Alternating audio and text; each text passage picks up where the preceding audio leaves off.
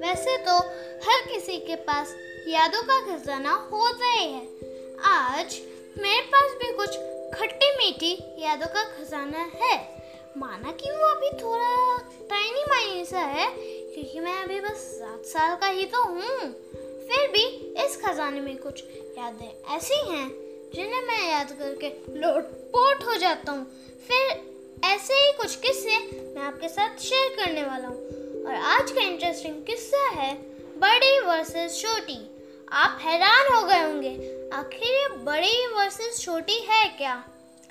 So my dear listeners, ये है मेरी प्यारी बहनें। इन दोनों के बीच कहीं भी किसी भी बात पर युद्ध शुरू हो जाता है और मैं सबका हिस्सा तब बनता हूँ जब हम सब नानी के घर पर इकट्ठा होते हैं। मैं इनका इंट्रो देना तो भूल ही गया। बड़ी है ईशाना और छोटी है पिक्कू।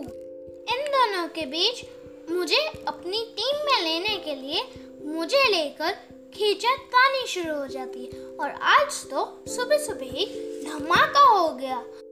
मम्मी, ईशाना का दूध आज भी नहीं फिनिश हुआ। कुछ इसी तरह पिक्कू युद्ध का आगाज करती है और मुझे खींचा।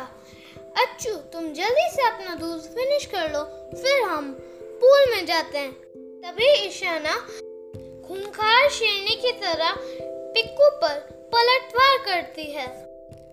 तुम यही करती हो हमेशा, मेरी बारबी को हाथ लगा कर दिखाना, तो तुम भी मेरे पूल में आ मत जाना।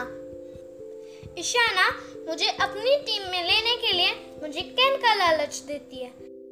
अच्छू, चलो हम गेम खेलते हैं। ये लो कैन, तुम्हारा हुआ। जो कैन मुझे कभी छूने को नहीं मिलता था, वो आज इनकी कैट फाइट में मेरा हो गया। छोड़ दो उसे, वो मेरे साथ पूल में आएगा। छोड़ दो उसे, वो मेरे साथ आएगा।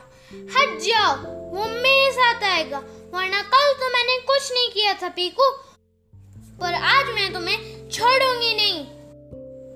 छोड़ दे मेरा हाथ, तूने मेरा हाथ नोचा। ये ले।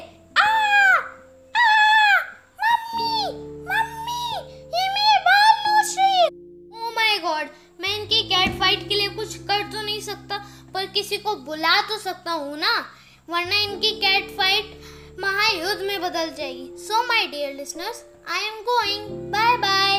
और आप मेरे इस किस्से को बार बार एंजॉय करिएगा। Have a nice day and stay tuned. Bye.